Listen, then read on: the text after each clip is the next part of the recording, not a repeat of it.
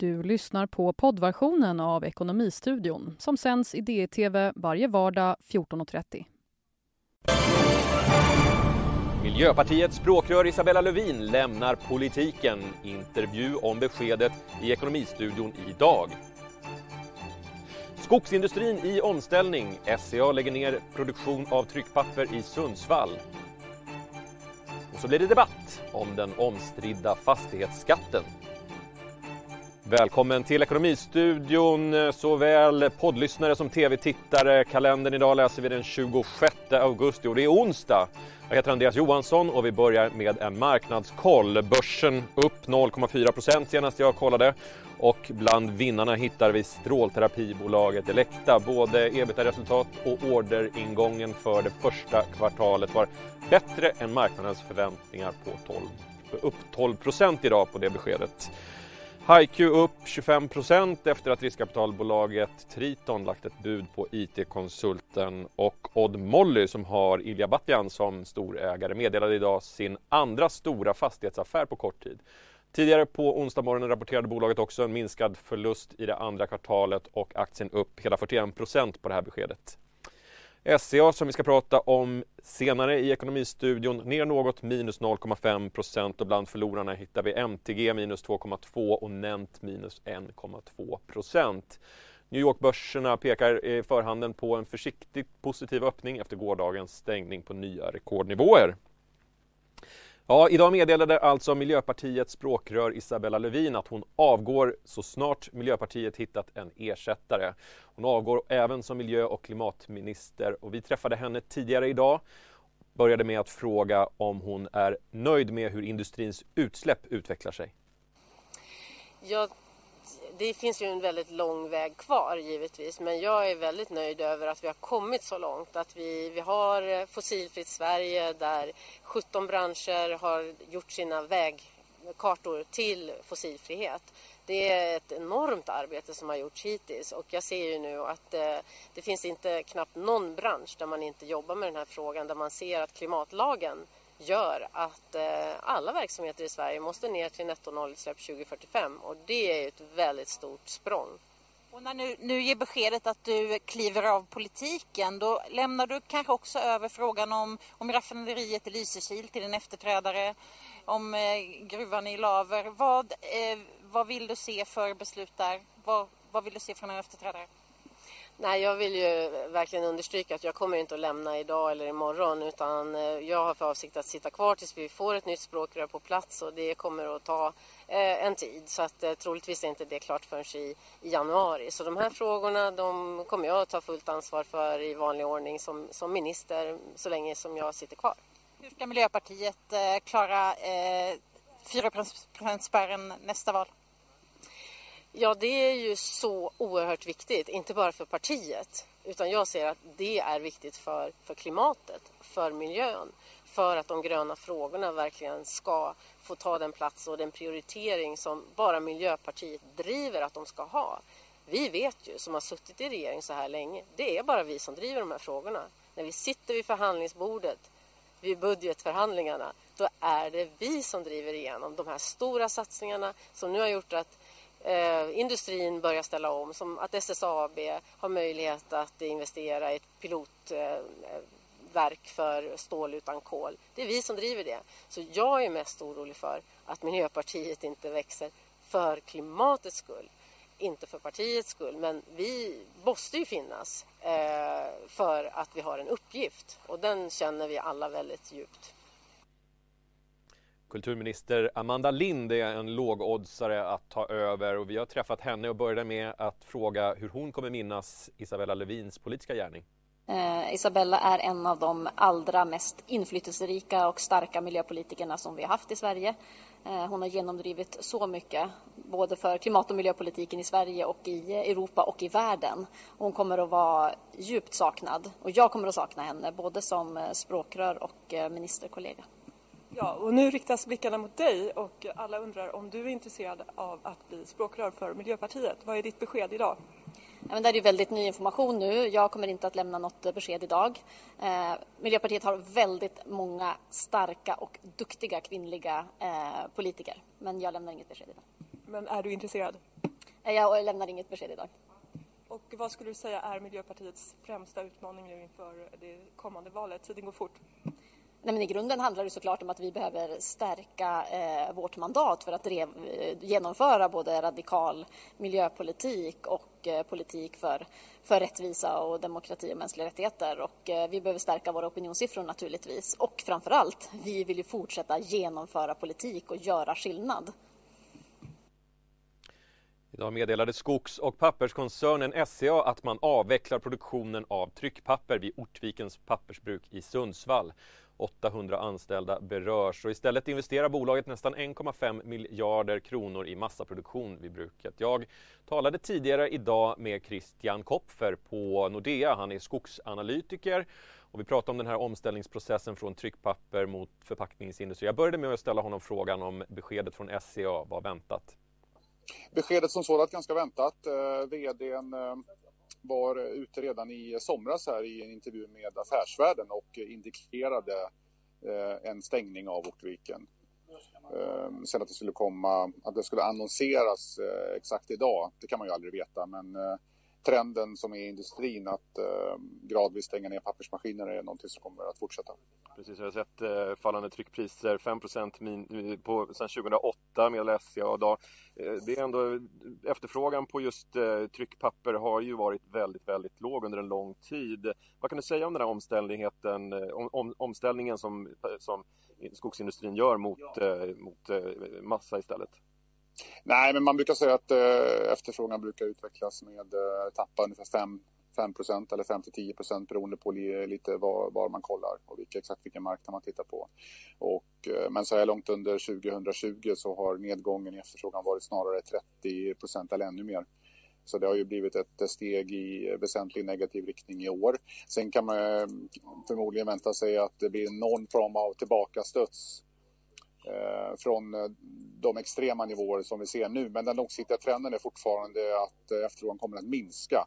Och det kommer förmodligen pågå under en lång tidsperiod. Och det innebär ju då att maskiner kommer att fortsätta stängas ner eftersom att utbudet är större än efterfrågan över tid.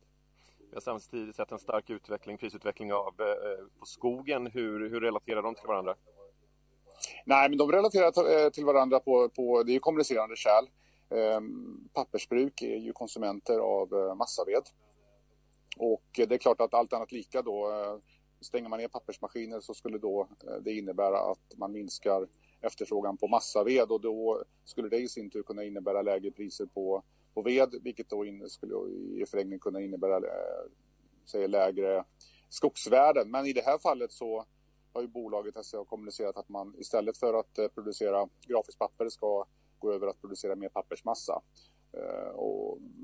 Så att det kommer fortsätta innebära att då, om man kallar det för hyresgästerna i skogen kommer fortfarande finnas där, men det är bara att det är i en annan form. Om man tittar på den här utvecklingen just pappindustrin, förpackningsindustrin, den senaste halvåret har e-handeln skjutit i höjden och så. Hur ser du på den utvecklingen framåt? Nej, men det är något som kommer fortsätta att vara en drivare. E-handel, förpackningar, hygienprodukter är ju en annan sådan sektor där efterfrågan fortsätter att utvecklas i väldigt kallar det för fördelaktig riktning. Så jag tror det är någonting som kommer fortsätta driva efterfrågan på förnybara material som det är det som vi får från skogen. Kerstin Hallsten är chefsekonom vid Skogsindustrierna och för Industriarbetsgivarna och vi talade tidigare idag om SCA:s besked att avveckla produktionen av tryckpapper vid Ortvikens pappersbruk i Sundsvall. Jag började med att ställa frågan hur skogsindustrin klarar av den här omställningen. Rent allmänt kan man ju säga att skogsindustrin har klarat den här krisen som vi är inne i relativt bra om man jämför med andra industrier. De har ju blivit påverkade, det har ju blivit nedgång i produktionen och leveranser under speciellt april. Men i stort inte alls som andra branscher. Och sen är det då hur man ska gå vidare och framåt. Vad händer framåt? Och då har ju skogsindustrin en historia i att kunna ställa om och fokusera då på den verksamhet där det finns en tydlig efterfråga och ökande efterfråga som i det här fallet nu till exempel. Och det är förpackningsindustrin vet vi. Men vilka stora utmaningar har skogsindustrin framåt nu då? Vi har sett en omställning under de senaste 12-15 åren när man går bort från trycksaker till förpackning. Vilka utmaningarna framåt? Utmaningarna är förstås att kunna ställa om som man till exempel gör på det här företaget nu. Men om man tittar i ett internationellt perspektiv då, den svenska basnäringen, skogen är en svenska superviktig basnäring i Sverige, men hur har det utvecklats särskilt de senaste halvåren? Alltså, man kan ju se på skogsindustrin, de är ju verkligen en del av basindustrin. Det har ju funnits över 100 år och de har ju då en tradition av att kunna ställa om och har gjort det under alla de här åren. Så att jag tänker att man kan till exempel se också det här under de senaste 5 åren, enorma investeringar som har gjorts. Nu när det finns den här ökade efterfrågan då på förnybart material, så skogsprodukterna är. Vi har ju den här enorma problemen med klimatet och det här är ju då produkter som har en positiv inverkan då på klimatet om man går över från fossilbaserade produkter till förnybara produkter. Så att nu berör det här nedläggningen 800 personer. Hur ser skogsindustrin ut som arbetsgivare framåt? Ja, givet att man från politiskt håll inte försvårar möjligheten för den här industrin att kunna växa, så finns det ju enorma möjligheter genom att det finns också samtidigt en inriktning från politiskt håll att man verkligen vill satsa på en grön omställning. Så att det är verkligen någonting som skogsindustrin kan bidra till. Så att jag tror att det finns en väldig framtidspotential. Vi har kommit in rätt mycket på till exempel träbyggande. Träbyggande är ju en viktig komponent till exempel. Där har man ju mycket mindre påverkan på klimatet jämfört med mycket andra byggmaterial. Och då kan man ju tänka att här kan det komma väldigt mycket nya arbetstillfällen om man då kan i större utsträckning få möjlighet då att använda skogsråvaran till att bygga upp svensk ekonomi framöver. Fastighetsskatten kan vara på väg tillbaka. Ledande ekonomer vurmar för att återinföra skatten som alliansregeringen avskaffade 2007. Vi har med oss Daniel Waldenström, professor i nationalekonomi, och Erik Bengtsbo, chefsekonom på Skattebetalarna. Daniel, varför är det en god idé att återinföra fastighetsskatten, anser du? Jag menar, alla skatter är problematiska. Så att utmaningen är att hitta mixen av skatter som gör att ekonomin funkar allra bäst. Så att om vi nu kan förbättra fastighets- och bostadsbeskattningen genom olika korrigeringar, så kan vi möjliggöra kanske sänkningar av andra skatter som är kostsammare för samhället. Skatter på utbildning, hårt arbete, entreprenörskap. Det tycker jag är ett viktigt argument för den här skatten. Och överhuvudtaget handlar det om att använda skattebaser som skapar minsta möjliga problem för samhällsekonomin. Det här låter väl som någonting som ni på Skattebetalarna skulle skriva under. Men Erik, vad ser du för stora problem med fastighetsskatten? Alltså de stora problemen med fastighetsskatten är att den i grunden uppfattas som en omoralisk skatt för människor att betala av en rad olika skäl och ganska goda grunder faktiskt. Först och främst handlar det om att det är en skatt som riskerar att leda till att människor tvingas att flytta från hus och hem bara för att man råkar bo i ett område där taxeringsvärdet har gått upp mycket på sistone. Och det andra stora problemet är att människor ser faktiskt inte sitt hem som en kapitalplacering så som ekonomer ofta vill räkna på det och använda det som ett exempel. Utan det är ju sin bostad, en plats där man vill bli gammal, där man vill att ens barn ska växa upp. Och som fyller en helt annan funktion än en annan kapitalplacering.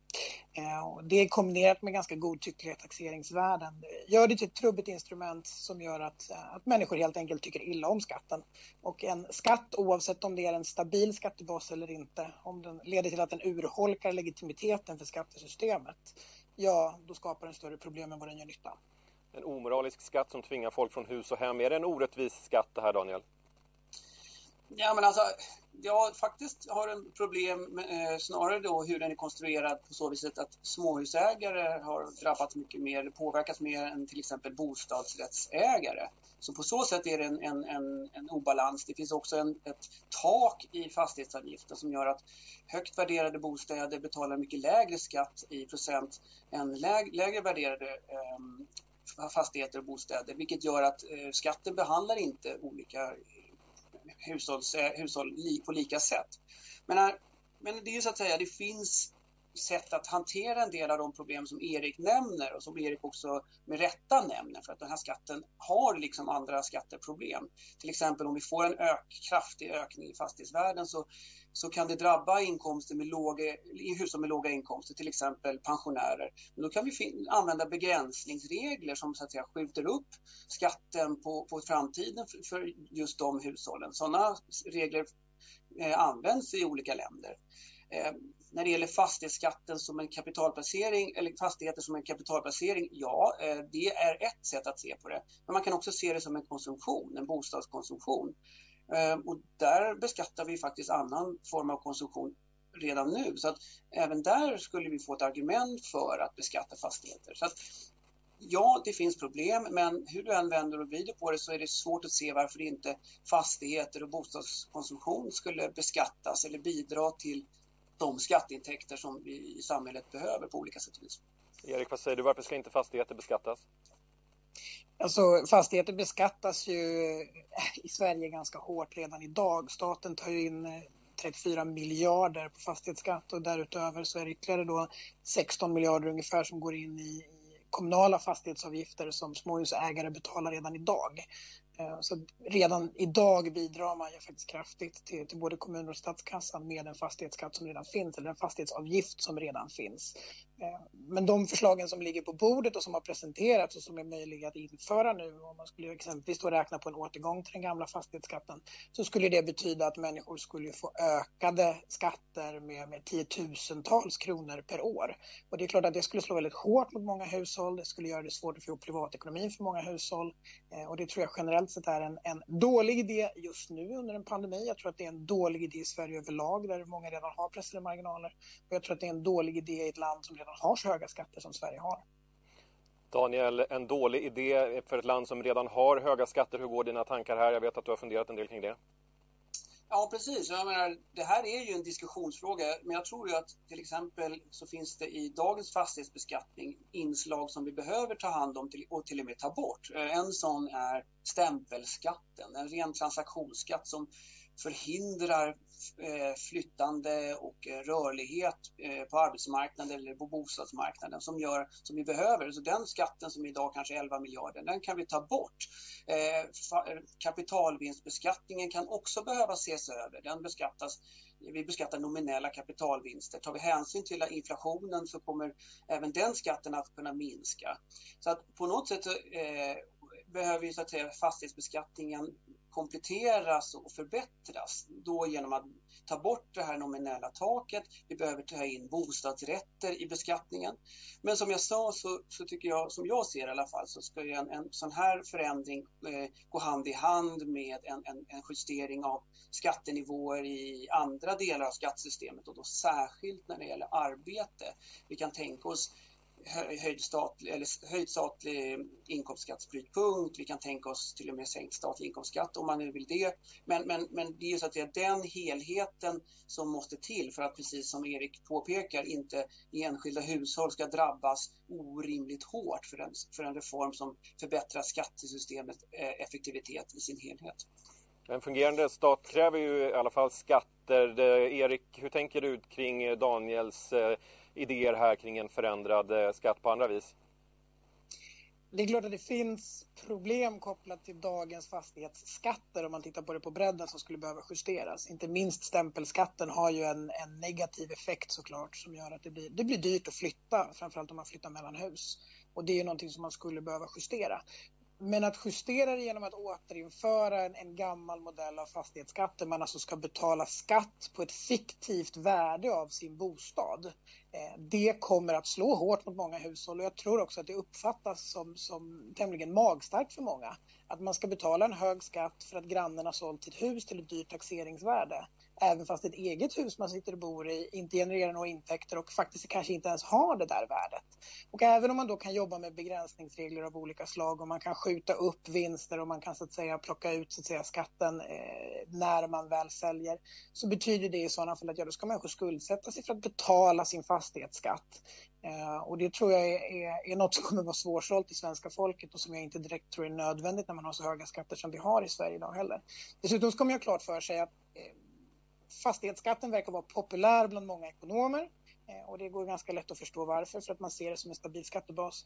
Men alltid leder diskussionen ändå till att det behövs en himla massa olika begränsningsregler av inkomster och av uppskjutningar och annat för att den ska gå att hantera överhuvudtaget. Om den hade varit så enkel och så bra, då hade inte det varit nödvändigt. Och helt ärligt också, när man börjar jobba med den typen av begränsningar som begränsningsregler på inkomst exempelvis, då försvinner ju en del av poängen med att skifta det mot skatt på arbete.